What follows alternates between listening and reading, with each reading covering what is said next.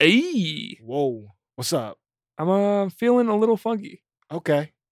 I'm coming to terms with this ergo sells out type thing. Oh yeah, man. We got to get this money. We got to let the people know who's making things. Well, if you're wondering who we're supported by in this new cold world, ergo is supported by Simplecast. Shout out Simplecast. If you want. Simplecast makes podcasting easy, affordable, and downright friendly. That didn't sound very friendly. Use the promo code Chicago to get 50% off your first 3 months. Yeah, Simplecast. Yeah. Yeah.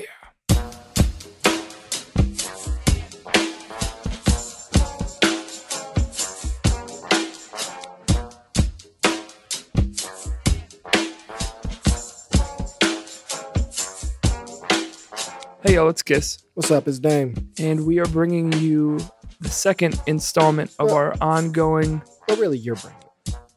Well, I don't do this without you, David. I appreciate riding the coattails. You're listening to our Ergo ongoing Go Back series. Between 2012 and 2014, when we were in college, I did a whole bunch of interviews. And I did nothing. So that's why you're only going to hear my voice with some of the rawest musicians and creators reshaping culture for the more equitable and the more... Oh, no, that's our tagline. My tagline on that one was erasing musical and cultural boundaries. But this week, we're excited to bring to you, back from 2013, my interview with Chance the Rapper. Man, scheduling's never able to work out, so we going through the back door and getting more ergo this way. Shout out to Chance. Man. How was that experience? You know, Chance is obviously looms large over our community. Many of the people we talk to are in some ways in proximity to him, and now it's somebody that, you know, we kind of know and interact with. How do you reflect on that moment and that conversation where he was then? Because this is like early acid rap, right? Yeah, this is acid rap. I've been out for about 2 months. Okay. So like, it was just getting the looks. It was crazy. Yeah. Like, even just on our campus, like, it was playing everywhere. I had actually tried to do an interview with him maybe 8 months earlier, but I like wasn't super excited about it. I was like, this is like a guy who people are talking about, but I'd heard 10 Day and I was like, this is cool. But I was like a big Kids These Days fan, and Chance canceled. And then the next morning he tweeted while I was driving out, I saw like getting to the point where people don't want to say hello, they just want things from me. And I was like, oh, sorry. I just want an interview. But fast forwarding back to him opening for Kendrick, you know, he hadn't done a ton of shows out of state. He'd done some with Kids These Days, but this was still pretty early on. And, you know, he didn't have the whole band behind him. It was just him and DJ Oreo, who's been on Ergo.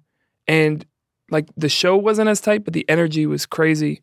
And then getting to sit down with him, he was a really good sport. The one thing that went wrong, and this is like the bane of my existence, we were talking about the song Paranoia, and he said, you'll hear in the interview, but he goes, you know, but the powers that be didn't want it to be on the album, so I made it a secret track. And I went to ask who were the powers that be, and then my recorder cut out. So he was very patient, waiting until I fixed it. But then when we came back, I like didn't follow up on it. Oh, wow. When we do get him on Ergo, that is like the first question I'm asking is, what is the story behind that song? Oh, man. I wonder what he would say now. So now we got to settle. Yeah. So now we got to settle for the cliffhanger. Were you aware of him at that point? Oh, yeah, of course. Yeah. Were you like rocking with him at that point?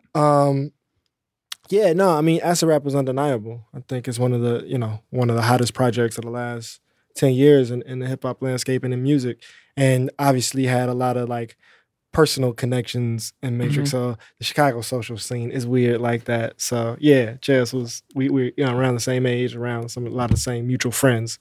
So I was a rooting for him and very intrigued to see the way he was making a new mold for a scene that I was becoming a part of and really changing how people looked at themselves. Because after acid rap, our glass ceiling was broken here in Chicago. So it was cool to see that. Sorry, feminists, for co-opting. For co-opting. You naming the co-opter over here. We got to take up the space. So without further co-opting and space taking up, let's get into our interview from 2013 with Chance the Rapper. Yeah. Why don't you go ahead and introduce yourself? Yo, Chance the Rapper. What's good? Made the trip over from Chicago today to grace the stage with Kendrick Lamar. Yep. I'm sure that was a moment that it's quite thrilling in some ways, but it seems like Yeah. there have been a lot of those kinds of thrilling moments over the last, couple months. Yeah, for with sure. the incredible response to acid rap and the pace at which things have been growing. Yeah. I look at you as someone who's relatively introspective, though, and looking at the pace or what's been going on, what are some kind of surprising joys or moments that have really stood out for you when you think about, the past, say, 6 months? Man, things have been dope. There's been so many standout moments. Every day is like, a realization of what we have and sort of an epiphany. And man, tonight was a huge thing. Being on stage with Kendrick and opening for Kendrick and, meeting fans face to face that aren't from where I grew up. And the videos that have been dropping and the response to the tape, everything's been, every day we hit major milestones. So it's dope. It's hard to pick out specific moments. That's an exciting time, yeah. So looking at the framework of the project, sonically pulling is kind of this frenetic pulling all over the place in a way that, comes together. Is it an intentional choice to try to represent different ends of kind of the musical landscape, if you will?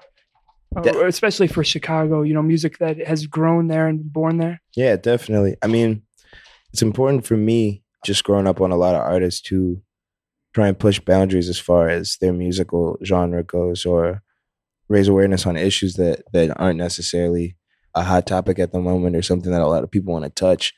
It's always just made me want to, be an artist in that light and try and just, spread awareness of all the different sounds and possibilities that there are with music, and be as different and as, influential as possible.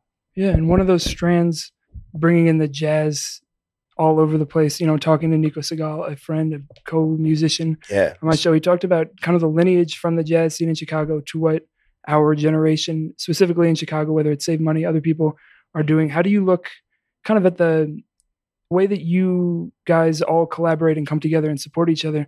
You see the strands connect there to what jazz musicians were doing 50, 60, 70 years ago?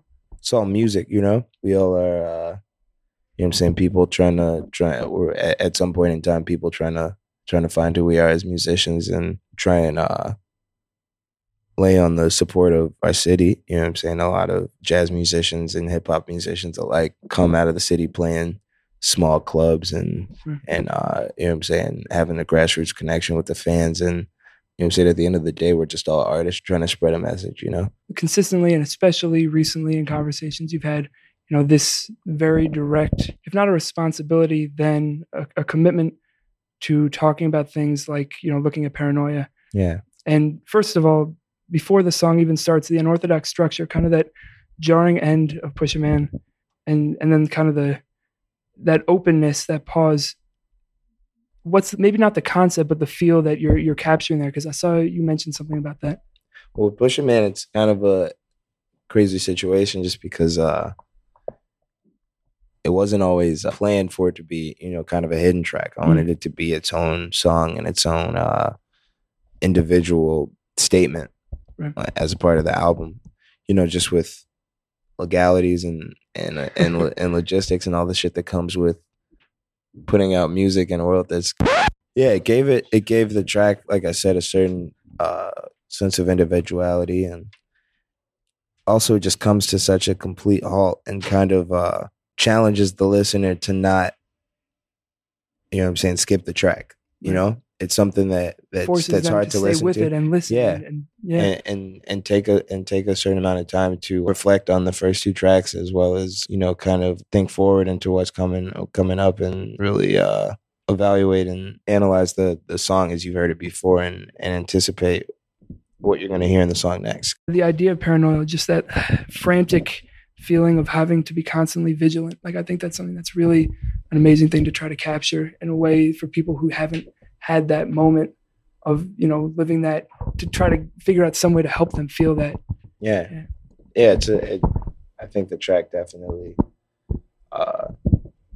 portrays it in a light that a lot of people can understand. I've been trying to make shit that's more universal, and I feel like that was one track that was a lot of different people can look at it from a lot of different angles and still come out with the same answer at the end. You know what I'm saying? And then to have a response, like everybody, not a response, but a down the line of everybody, somebody where if people are blasting it in their cars, and from corner to corner, you're hearing that message over and over again. Yeah. Of everybody's somebody, somebody's, Everybody's somebody's everything. Thank you very much. I was tripping over. But, just like that constant reaffirmation there. Yeah. Of just like, look at the person next to you. They mean everything to somebody. Exactly. Exactly.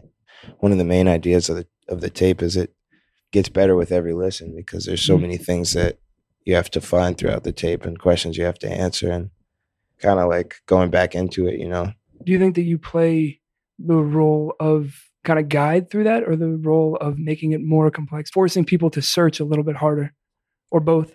That's really the challenge of the tape, is to listen to it and try and find new things every time and try and, point people in the right direction and give them hints at what I'm aiming at. But it's really all up to the listener to find what they want to find in it. Well, thank you for sitting down. I'm gonna keep listening, keep looking. Yeah, man. Any just out of curiosity, any little secrets that people haven't come to you yet that you want to put out there? You want to leave it to me to find? I don't want to give it to everybody. So you get that kind of stuff. Yeah, for sure. Beautiful. Thank you so much for sitting down with me. Yeah, man.